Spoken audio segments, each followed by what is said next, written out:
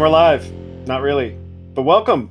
You guys are listening to the inaugural episode of Off the Cliff Notes. My name is James, and my co-host here, Josh. We're gonna do you guys some pretty big favors.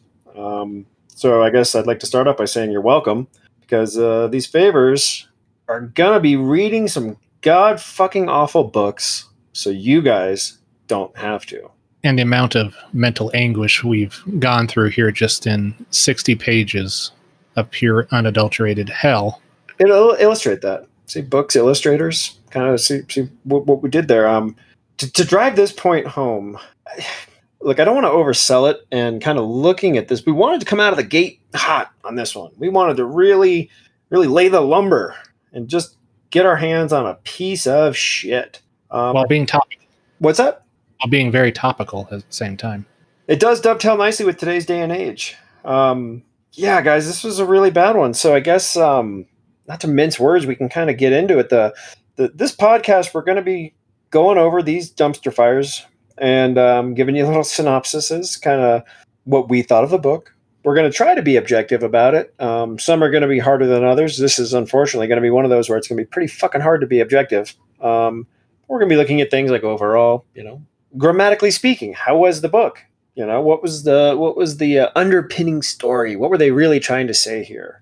And dig into these books really as good as we can. So I guess without further ado, I'd like to introduce this steaming pile of dog shit book that we're going to review for you guys. And the book today is called True Allegiance, a blockbuster debut thriller ripped straight from the headlines.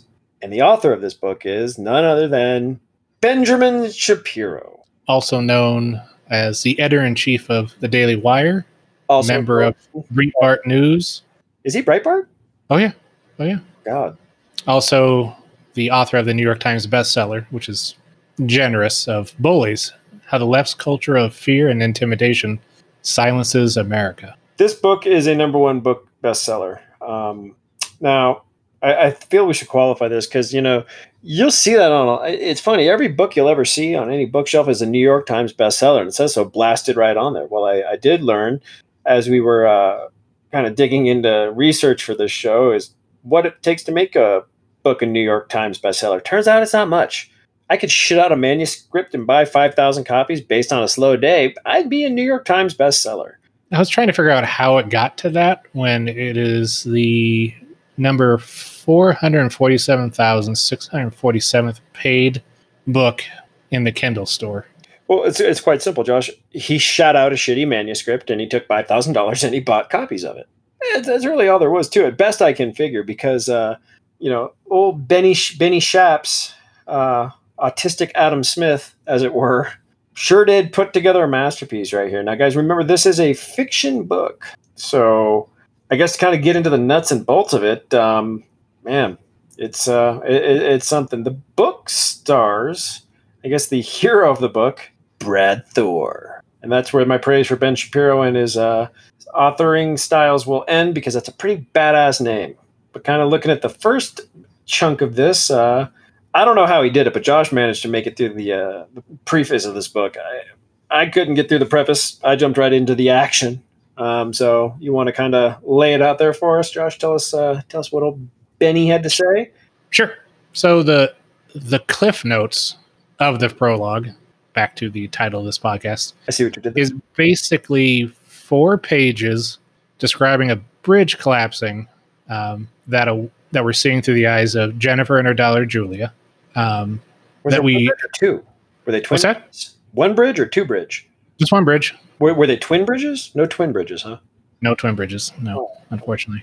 So Jennifer and her daughter, who we don't hear about at all in the 4 chapters we read, again, which is why you have no idea what I'm talking about right now, as well as her husband, Bill, that she speed dialed and kind of left a message on before falling into the abyss of the bridge collapsing, which she sat and watched for, it feels like an eternity, at least for reading those 4 pages, but maybe a few minutes. Had some great lines in it. The first one is while she was waiting in line, waiting to go across the bridge. Direct from the book, a quote, open quote, "The honking and crashing, combined with the burgeoning low roar, made Jennifer's headache pound, the driving rhythm of her blood surging through her temples." End quote. Don't know what that means. It's really painting a visceral picture there. Another great sentence just from that. Again, this is 4 pages of a masterpiece. Quote, "She opened her mouth to scream and realized that she was already screaming so hard, no sound was emerging." So that's a little bit to unpack there. She opened her mouth to scream, but then she realized she was already screaming. So her mouth was closed. Was she, was the scream like that? And then she, oh, I'm already screaming. No, mouth open. I assume wide open, just no sound. The scream was so intense, the sound went back into her diaphragm. So kind of like this part where Jennifer's eyes opened in horror. The bridge before Jennifer tilted sideways. The 604-foot tower, thought it was a bridge, before her began to lean, almost gracefully, to her right. Jennifer screamed, but it was drowned out in ear-splitting, cracking noises. Hundreds of thousands of tons of steel, twisting and bending and grating on each other. The sound of 1,000,000 airplanes, all crashing at once. So she's able to make some sound there on that scream, but not the prior scream. What's the point, Jennifer? Shapiro just painted such a picture of it being so loud that there's no point. Yeah. Not the wherewithal. See, the last one that I just happened to pull out of those 4 pages, which I thought kind of sucked as a sentence, was, quote, "An awful crematory smell burned her nose as the cars exploded beneath her, one by one, muffled by the tons of cement and steel, sounding for all the world like popcorn." Good God. So one, has she been to a lot of crematoriums to know the smell of burning human bodies? I mean, it's got to be a distinct smell. I've never had the misfortune of smelling it. I can't imagine it's like, no, we burned the Nag Champa last time. Let's burn the crematorium this time. Like, I can't imagine this is a well-known smell. Unless it smells like patchouli or something. So let's figure this. Okay, so he's clearly referencing 9/11 here in just a shitty, hacky version of 9/11. Some sort of terrorist action, yes. It took 4 pages to describe someone being on a bridge, watching everyone in front of them fall down, including some guy that got like a steel cable whipped around and sliced him in half through his car, nonetheless. Probably a cheap Japanese car, eh, Ben? Probably. But yeah, nothing. That's all. Just setting the mood for something that is happening in the future that we will, I think, eventually get back to at some point in the book. But in the 60 pages we read, no references to this really at all. So, I mean, the prologue is the future of the past of the book we're starting out with. It's like that fucking Tom Hanks Halle Berry movie where they jump like 19 different timelines and you have no idea what the fuck is going on at any point. Cloud Atlas, is that the one? Wait a minute. I don't know. Time Cop? What the fuck? You leave Van Damme alone, all right? Hey, I love Bloodsport. Kickboxer, Bloodsport, that man's a fucking, I would say national treasure, but I don't know if they have national treasures. So what else? Double Impact? Hard Target? Yeah. Hey. Even the aforementioned action flicks are better than this pile of shit. Again, kind of sticking with, I don't know if we qualified this, but we're going to be reading this together, guys. So we're only 60 pages in. So if you hear us reference that, that's because the part 2 of this special Ben Shapiro episode, we'll be going deeper into this. But as it stands right now, we're not even into the book. This is all still the first 4 pages. But it's pretty clear what Ben's doing here. This is a terrorist attack in New York, even referencing, okay, during this imaginary terrorist attack, he references, quote, "the sound of 1,000,000 airplanes all crashing at once." So we know what he's doing. And I feel like we didn't mention this, but the cover of this book is just fantastic. Just fantastic. Basically the cover for like a American Sniper. Think every Call of Duty game ever.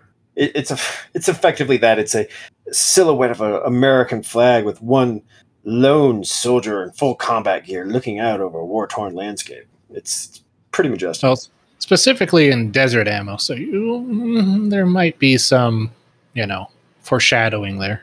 I'm pretty sure at this point, what Ben has has told us is that Muslims are bad. We need Brett Thorne. Effectively, what I get from it. Looking into this, I mean, so after that pretty dramatic setup, we jump right into part one, Before. And it starts off with Brigadier General Brett Hawthorne in Kabul, Afghanistan. So this is kind of a trope where you're writing a book and you jump right into the action. So the first few pages of the book have gripped you, and before you even know what's happening, and literally the first sentence, Brigadier General Brett Hawthorne looked at his M9 magazine and cursed to himself, empty. So that's it. We're jumping right in. What did you think of the first few? Well, the one that captured my attention was, because I'm going to quote something else from the book, was he was sat up against a mud brick hovel in the city's poor part of town. Even in Kabul, there was a large income gap, and felt the sweat trickle down cold between his shoulders blades. Are there not parts of Kabul that aren't hovels? I mean, is Kabul a very high-end city? Is it Abu Dhabi and I've just missed it? I know nothing of really Kabul, Afghanistan, but I'm pretty sure I know more than Ben Shapiro does at this point with this 60 pages that I've read. I mean, maybe if he gave us some timelines, if it was like pre-American invasion, pre-Russian invasion, and Brett Hawthorne is not a brigadier general staring at his M9, he's just some dude. Maybe it was nice back then. Yeah. I don't know. Maybe there wasn't income inequality, which is the only time that I think it's the only time that Ben Shapiro's actually acknowledged the income inequality. I think that's it. One time. Well, I'm sure somewhere in the book we'll find that he's blamed the people of Afghanistan for their financial issues. Isn't people trying to harvest opium or anything like that from they just their fields? Pull themselves up by their bootstraps. Oh shit, Ben! They don't wear boots; they wear sandals. Damn it, sandals. So they got straps. They do. They pull themselves up by their sandal straps. Again, just overall, how he writes this thing, it's I don't know, kind of shitty. It is shitty because first we get Brett Hawthorne, sitting up against his hovel with his empty gun, and then we have the trope of let's pause, let's go back to the past, and let's talk about Brett and how he grew up. Well, first off, what does Brett even look like? That's the thing you got to understand. I mean, we find out as we learn how Brett was a. Here you go back in paragraph 2. Hawthorne was a bear of a man, 6'3" in his bare foot and 215 pounds in his underwear, with a graying blonde crew cut and a face carved of granite. So he's ready to go and face Hulk Hogan. Yeah, and the WWF Championship. Like, what's Ben Shapiro, like 5'2", 5'3"? Yeah, because the more I read on in this, like I said, I'm fairly fucking confident. Old Brett Hawthorne is what Ben Shapiro pictures himself as, especially going through the 6'3" part. So I'm looking at a picture of him standing next to Candace Owens. They're the same height. And I don't know how tall she is, but I don't think she's, a super big person. So I'm pretty sure he's effectively a hobbit and wants to be a lot taller. Because we're going to find out there's other times that he's banging on about height in this. Yeah. I mean, if you believe celebwikigossip.com. Credible source. Well, it depends. One of them says 5'9", something else says 5'4", and around 134 pounds. But very well, we shall cut the answers in half. He's 5'6". We'll go with that. So now that the book is kind of set up, we know who this guy is. We know what he's doing. He's there to kick ass and chew some bubblegum, and he's fresh out of bubblegum and M9 magazines. Actually, he's got magazines. He's out of M9 bullets. A one-man army. He's built for war. But how did he get built for war is a question. And then the book kind of jumps into his, bounces back to his childhood. Here we go, yeah. So, another excerpt to kind of set the stage for old Brett here. When his dad lost his job, the family moved from the more expensive north side to the south side of Chicago. Poorer, industrial, and heavily black. He'd been a shy kid, gentle, quiet, built like a reed. But he learned one skill pretty quickly at Thomas Edison High, how to talk his way out of a bad situation. Cool. Maybe that's why Ben Shapiro speaks 1,000 words a minute. It could be, yeah. I mean, I am beginning to think that Brett might just be a Renaissance man. Jack of all. Kind of moving into this, where is, as it talks about him kind of in high school, he starts banging on about Yard. I just don't even want to get into this part. Oh, but it's such a great quote. I mean, it's, so bad. quote, standing above him, glaring at him, was a behemoth, a black kid named Yard. Nobody knew his real name. Everybody just called him Yard because he played on the school football team, stood 6'5", clocked in a solid 280 pounds, and looked like he was headed straight for a lifetime of prison workouts. Way to go, Ben, because aren't they all, huh? Aren't they all built that way, Ben? Isn't that what you're trying to say here? So, of course, old Brett and Yard Dog get into it. Ben exercises what I can only imagine is a very bucket list thing for him to do. He drops a few N-bombs in there. As he says, Brett and Yard get into it. What? Oh, no, wrong inflection. What? Said Brett. I said, Yard growled. Did you just call me an N-word? Draw your own conclusions. Ben, he didn't type N-word. Because I just heard you call me N-word. The entire room turned to watch the impending carnage. Yard's hand came down on Brett's shoulder, as heavy as doom. Brett could feel his bowels begin to give way when a smallish hand emerged. This is how he writes. Like, what the fuck are you even saying here? Yard's hand came down on Brett's shoulder, heavy as doom. Brett could feel his bowels begin to give way when a smallish hand emerged on Yard's shoulder, a black hand. Yard swiveled ponderously to face down a person connected with that hand. What are you babbling about here, Shapiro? What are we going here? A small person, slim, wearing glasses, and a wide smile across his face. Yard man, he said. He didn't just call you N-word. What you talking about, Derek? Rumbled Yard. It was me, man. I called you N-word. Yard looked puzzled. No, he said slowly. It was the white boy.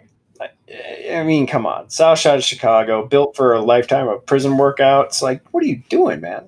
But then Brett is saved by the magical black man, right? A minstrel, really, that sung him and Brett to avoiding a whooping. But he did.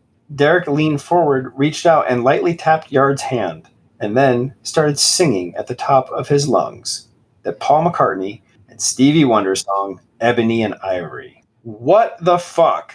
That is a paragraph and a half later that he's into that. Well, it's the thugs, and then the educated, non-threatening, magical black man, Will Smith, in that one movie with Kevin James. Hitch. Is it Hitch? Yeah. Pretty fantastic. Old Kevin James just can't get it right. Old smooth talking Will Smith shows up, really schools him. Oh, just like Brett's not getting it right and is about to get his ass whooped. He's about to get beat down. Kind of moving through here. What's it go about? Jet or Brett? He finally hits his growth spurt, and what does he grow up? Basically, Paul Bunyan's himself, like over the course 5 feet of height in like a week. Yeah, he's. What does he go to? 6'5" and like 215 within like a summer. Yeah, he's built like a reed, and he's like 4 feet tall, and then over the course, I guess it's like dad's body, like he's all of a sudden just ripped from just just being, just existing and chewing on HGH. So I don't know. How's it wrap up him ending his time in Thomas Edison High? Did Ben even have a logical breakpoint for that, or did he just kind of? No. Then all of a sudden he was at the Citadel. Yep, just straight to military school. The Citadel, for those that don't know, is military college. What Army is it? No, it's a private military school. Private military school. So Tidewater, like one of those. Yeah. Okay.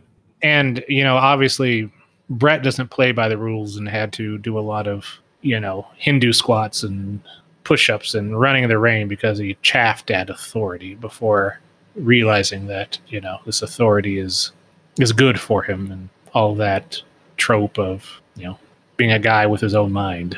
Yeah, I mean, this whole thing reads like a shitty TNT series, like a mini series. Like you could tell, like he wanted this to be a movie, right? Like this is a movie that Ben Shapiro's always wanted to see, and if he couldn't get Clint Eastwood to finance it, fuck it, he was going to do it himself. Yep. So basically, go through the Citadel, and then I want to say, I think it was still the Citadel when he met his wife. being described after, I think, bitching him out for hanging around a store that heard the voice and, quote, the voice was musical. For some reason, the image of a woodwind came to mind, a southern woodwind, since her accent sang of long summers and lemonade. Is that a fucking Kid Rock song? Like, first off, what's a southern woodwind? What accent sounds like long summers and lemonade? None. Hot and sweet? I don't know whether...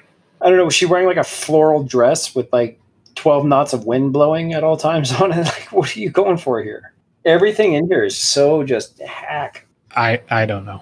I have no idea what he's trying really to describe in here. I mean, like a lilty voice, I assume. A happy voice would be, why not just say her voice was, lilty and happy or something, but musical?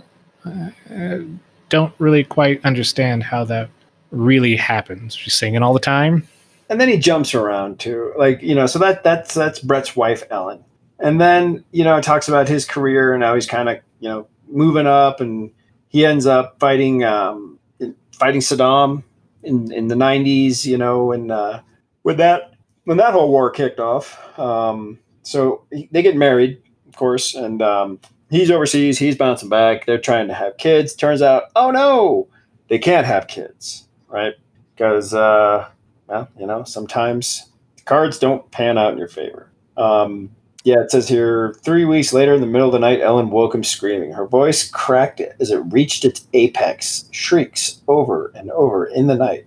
Blood on the sheets, her hands clawing at her face. He picked her up in his powerful arms, held her tight, so small against him. He rushed her to the car, foot over footboard, one hand gripping hers, her hand gripping his. A lot of gripping going on.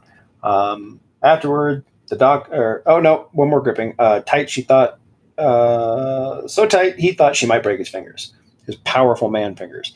I added that part. Afterward, the doctor told them, kids are off the table. So, I don't know. It seems weird how he would take something like that. You just painted a very elaborate tapestry. And then just the last sentence. Afterward, the doctors told them children were out of the question. Well, you see, he wants to give the trope for Brett of having some sort of weakness, but we're not really necessarily told that. Is he shooting blanks? Obviously not, because this is obviously a miscarriage. So, yeah, but no. Well, there's a flaw, but it's not Brett's fault. Brett is still, we're getting ready to challenge for the WWF Championship. Like, he's a virile guy. I mean, Jesus Christ. Oh, a chick looked at him once and got pregnant. What, 6'3", 215, chiseled? Out of granite. Face of granite. Old granite face. Looks like a Moai from Easter Island. So then after that, he goes back, right? Then to Afghanistan? No, he goes to Kosovo. Oh, it was Kosovo first. That's right. Sorry about the dead baby. I got to bounce. Duty calls. He bounces, goes to Kosovo.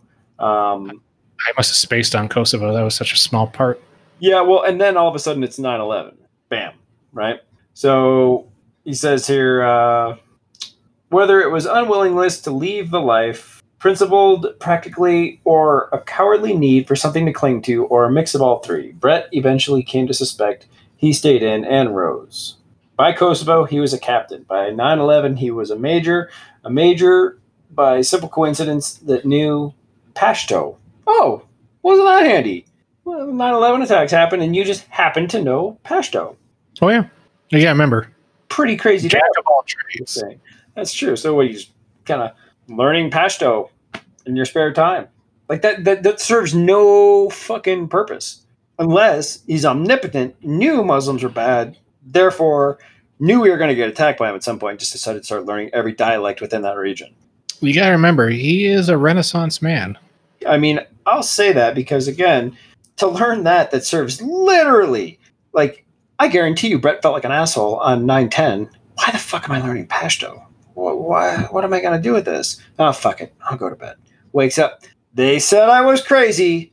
Who's laughing now? We basically said, great, you'll be able to talk to him about the opium that we're raising, but here we are. 9/11 happens. Then he gets sent to Afghanistan. Well, right? Because the Afghan president, in an attempt to appease his inflamed population, demanded the U.S. troops change their rules of engagement. to avoid civilian casualties, in the process endangering more American soldiers. And that's why he was kind of sent there and put in charge as the youngest colonel, right? He's only a colonel at that point. Major? Colonel Major? Major asshole. I don't know. But he got sent there because he knows the Pashto and can communicate with the Afghan president, because the Afghan president was like, this ambassador can go suck an egg. And thus, our Renaissance man, our infallible hero, the one who has deadly aim, as we'll soon see.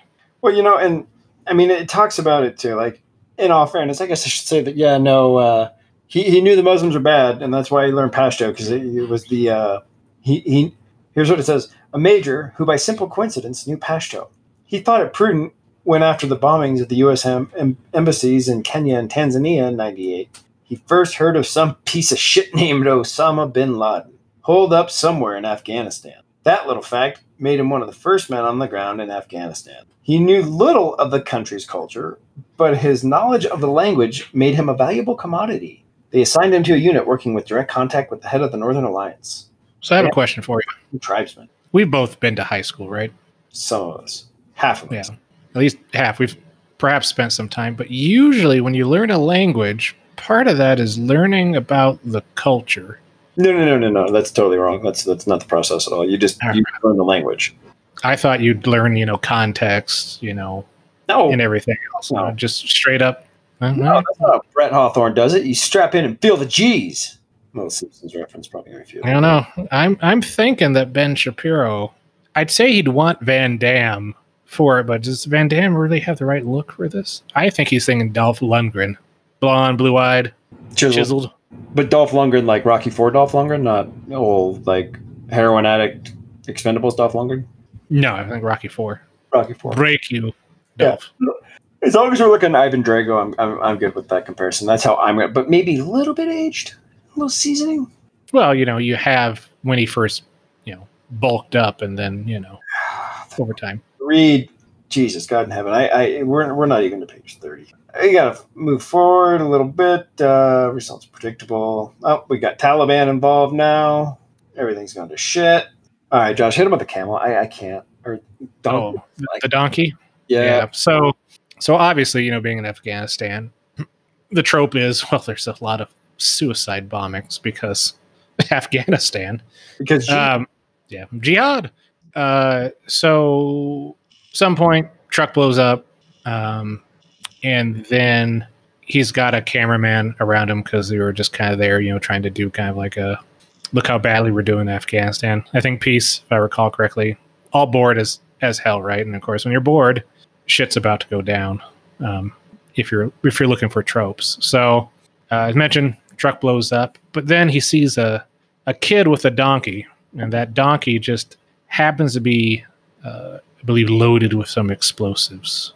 And Brett, being the everyman, while also a Renaissance man, notices that that donkey happens to have a cell phone attached to him, and that cell phone is what those Muslims are going to use to jihad the soldiers. So Brett, quote, leveled his weapon.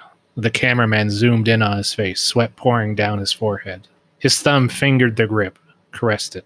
This is not part of the quote, but Brett likes to finger his weapons quite a bit. Come on, baby, Brett said to himself. The donkey was now waddling toward him, the cell phone bouncing in his cloth pack. The child's eyes went wide. He fired. The bullet smashed into the cell phone at an angle, shattering it completely. Nothing happened because Brett was able to take his government-issued, was it 9mm at this time, or was it still May of 45? You're on mute. No, it's an M9. Yeah. And happened to, as a moving target was moving to him, waddling target, bullseye a cell phone and hit it at the angle that needed. Is this donkey, walking straight onto him? Is it waddling back and forth? Do you know how hard it would be to shoot a cell phone and not? Apparently the donkey ran off after that, so the cell phone managed to absorb a 9mm bullet. And I assume, it's got to be 50 yards. I mean, to be that, no more than 50 yards to be that accurate. 50 yards is a long way to shoot a 9mm. That's a really fucking long way. I'm trying to think. As a mere mortal, Brett Hawthorne probably pin it from 100. But I can only imagine this was a Nokia 5900. Whenever I hear terrorist bomb, that's the phone I'm thinking of, where you can play Snake on it, and that's about that. And you can drop it repeatedly and nothing happens. But I mean, that's the only way that could have absorbed this sniper shot from a handgun and not killed the fucking donkey. Well, I mean, it reminds me of Howard Wasden wrote a book, Memoirs of a SEAL Team 6 Sniper, and he's in Mogadishu. This is true story from his book. He's in Mogadishu, and the terrorists are using donkeys to transport mortar rounds, and he sees this old guy walking a donkey, and he draws a bead on the old guy. He's about to shoot the old guy in the head, but wait a minute. They got a bunch of old guys, not a lot of donkeys. Shoots the fucking donkey. Donkey dies, obviously. Doesn't have the aim of Brett Hawthorne, misses. And that was that. I'm pretty sure that Shapiro took that from Howard Wasden's book. It's a pretty well-known military book. One of the first, like, I'm an ex-Navy SEAL Team 6 guy, I'm going to write a book. Books. Well, but, he sucks compared to Brett Hawthorne. He really does. Howard Wasden, if you ever listen to this, I want you to know that you fucking suck compared to Brett Hawthorne. I'm sorry. That's that. Was that the end of the chapter? Was there more? I kind of started... There's a lot of God Bless America and... kind of zoning out based off of, his ability to shoot moving targets and things on a moving target without killing them. So, he's going to be the type of guy that's going to shoot the home invader in the leg, make a citizen's arrest, no problem. I mean, in that chapter, he starts getting into a little bit of the politics of... here's a good little coming from the Soviet Union or from Nazi Germany, many were right. Compared to those places, America was a land of opportunity. But that did not mean American opportunity was open to all. African Americans were denied work based on color of their skin. Women were prevented from entering the workplace because of sexism. Minorities of all stripes were subject to discrimination at the hands of an unfeeling, uncaring majority. This is all being used to describe the president now, President Prescott, and he's giving this speech. And while he's doing it, his lower lip is trembling. His pain at such an evil was palpable. We still live in the vestiges of that system, a system that allows us to exploit their privileged status and to bully others. Okay, so clearly this is Obama, right? So social. But we skipped ahead a little bit, right? That's post Prescott trying to recruit Brett into being kind of his golden boy general, right? Based off of... I digress. President Prescott. I was on the wrong tab there. No, President Prescott is who we jumped to there. Last sentence of the first chapter. He gripped the empty pistol tighter, fingering it the whole way. Yeah, and that's because... So before we go to the next chapter, just FYI, before we go into Prescott kind of try to recruit him to be like a golden boy, right? Help him win this... the election. He's not the president quite yet. He is a unknown senator, I think, from Chicago. Black and well-spoken. Kind of came out of nowhere, and all of a sudden was a nominee.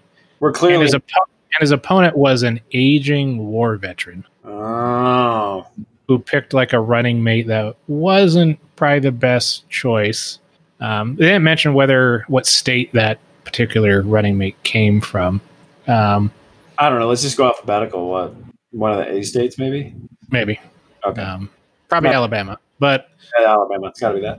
Yeah. And then, the Cliff Notes version, some shit happens. And then he gets sent back to Afghanistan because he kind of went cowboyish and told it like it is because he is a Renaissance man.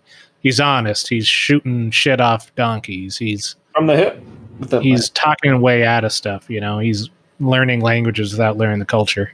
And basically he's at the embassy, and then the Taliban decide to ambush the whole entire place, and everyone is getting killed. He picks up one of his troops gets like shot in the fucking head, and he picks him up And this is after he mentioned, like blood and brains that splatter everywhere. He picks him up and takes him up to where the helicopter was. Why did he pick up a dead body? He gets to the room. You don't hear about the body anymore. You don't like toss it off the roof, as a weapon or take it with him wherever he's going. But basically everyone gets killed except for him. And then he's fingering his gun in the hovel. Where the beginning of the book kind of started. So now we've kind of went in a circle from the future with a bridge to the semi-future of the present of Brett back to his beginnings. Now we're back to the present. So we've done future, present, past, present. And that's basically the end of chapter 1 of Brett as part of part 1, the before. But I think what we want to do real quick is a quick segment that we like to call Praise Be. This is the praise that really kind of made this book into a bestseller. Do you want to give like one of the praises that we saw for this book? Unfortunately, there were some. A lot of people seem to kind of pick up on this shit show from the top. You do got to kind of dig into it, which is weird for a bestseller. But on Goodreads, the one that I liked was I found this book refreshing. It tied many political topics into one with this book. Interesting stories for each character's part, tied together well. I enjoyed the focus on each side and how each character felt about their decisions. I really enjoy Ben Shapiro, his views, his factual books, and now his fiction reads. I feel like he'd do great writing an alternative piece of history. Thanks for the read. Jesus Christ. First off, I've read a few of his books. I can't really get through many of them because they're all fiction, quite frankly, especially when he gets to his talk on the free market and some of his other works. Yeah. So some of the ones that I liked, just kind of, the rip from the headlines type is one of our favorite people. I'll do the quote first. Provocative, intense, and about 5 minutes from becoming reality. I'll give you a guess who might have done that one. I'm going to go out on a limb here and say Breitbart, Fox News. Close. Getting close. Anne Couture. All right. Another New York Times best-selling author. Riveting. Yeah. Yeah. Let me see another one. A gutsy and gut-wrenching vision of America coming apart at the seams. ... It's a scary story and just a little too real for comfort. Here's a good one. And that is from Andrew Klavan, a New York Times best-selling author of true crime and Don't Say a Word. Here's Barb. Barb's got a shitty kid because my son got me this book for my birthday. I enjoyed it as much as one can enjoy a terrifying dystopian novel that takes a lot of inspiration from the real world. I'm guessing there will be more books as the story wasn't neatly wrapped up at the end. I look forward to them. Barb, you got regifted a book. Yeah. So I got one last one because I think this one kind of leads us into hopefully the end of this horror when we get there. Quote, Ben gleefully serves up a combustible mix of real-life anecdotes, dramatic license, comically precise details, and conservative worldview, and a jaw-dropping, I can't believe he wrote that climax. Jim Garotti, a senior political correspondent, National Review, and author of The Weed Agency, which is a climax is involved in this book is when the reader is hearing about old Brett Hawthorne in his underwear standing in every bit of 6'3". Outside of that, it's pretty shitty. Yeah. So I'm kind of wondering what the climax is going to be because, as you mentioned, we haven't read past page 60 because it hurt a lot. It's physically fucking painful to read this. I've never had a migraine. The check's in the mail as I'm reading this. It's really not good. Yeah, and at the end of the book, we'll kind of give our review of what Ben meant, but from what we read in page 60, I'm really kind of curious of I can't believe he wrote that climax. I'm leaning towards they finally get the ethnic cleansing that Ben's looking for, and it's all white people left. I'm going to put my bet down on that from here.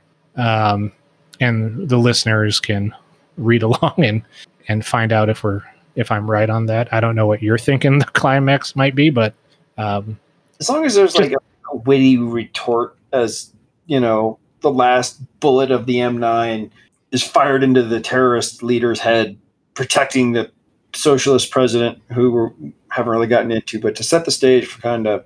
Well, first he's got to finger the trigger before he fires the bullet. Finger the clip too, or you flick the clip and finger the. I don't know how that works with an M9, but straight into chapter 2, he starts going on about the president. Obviously, we know that it's an allegory for Obama, but just it's so editorialized. I mean, you can tell this guy just fucking hates, and I mean this guy, the author, Ben Shapiro, hates Obama.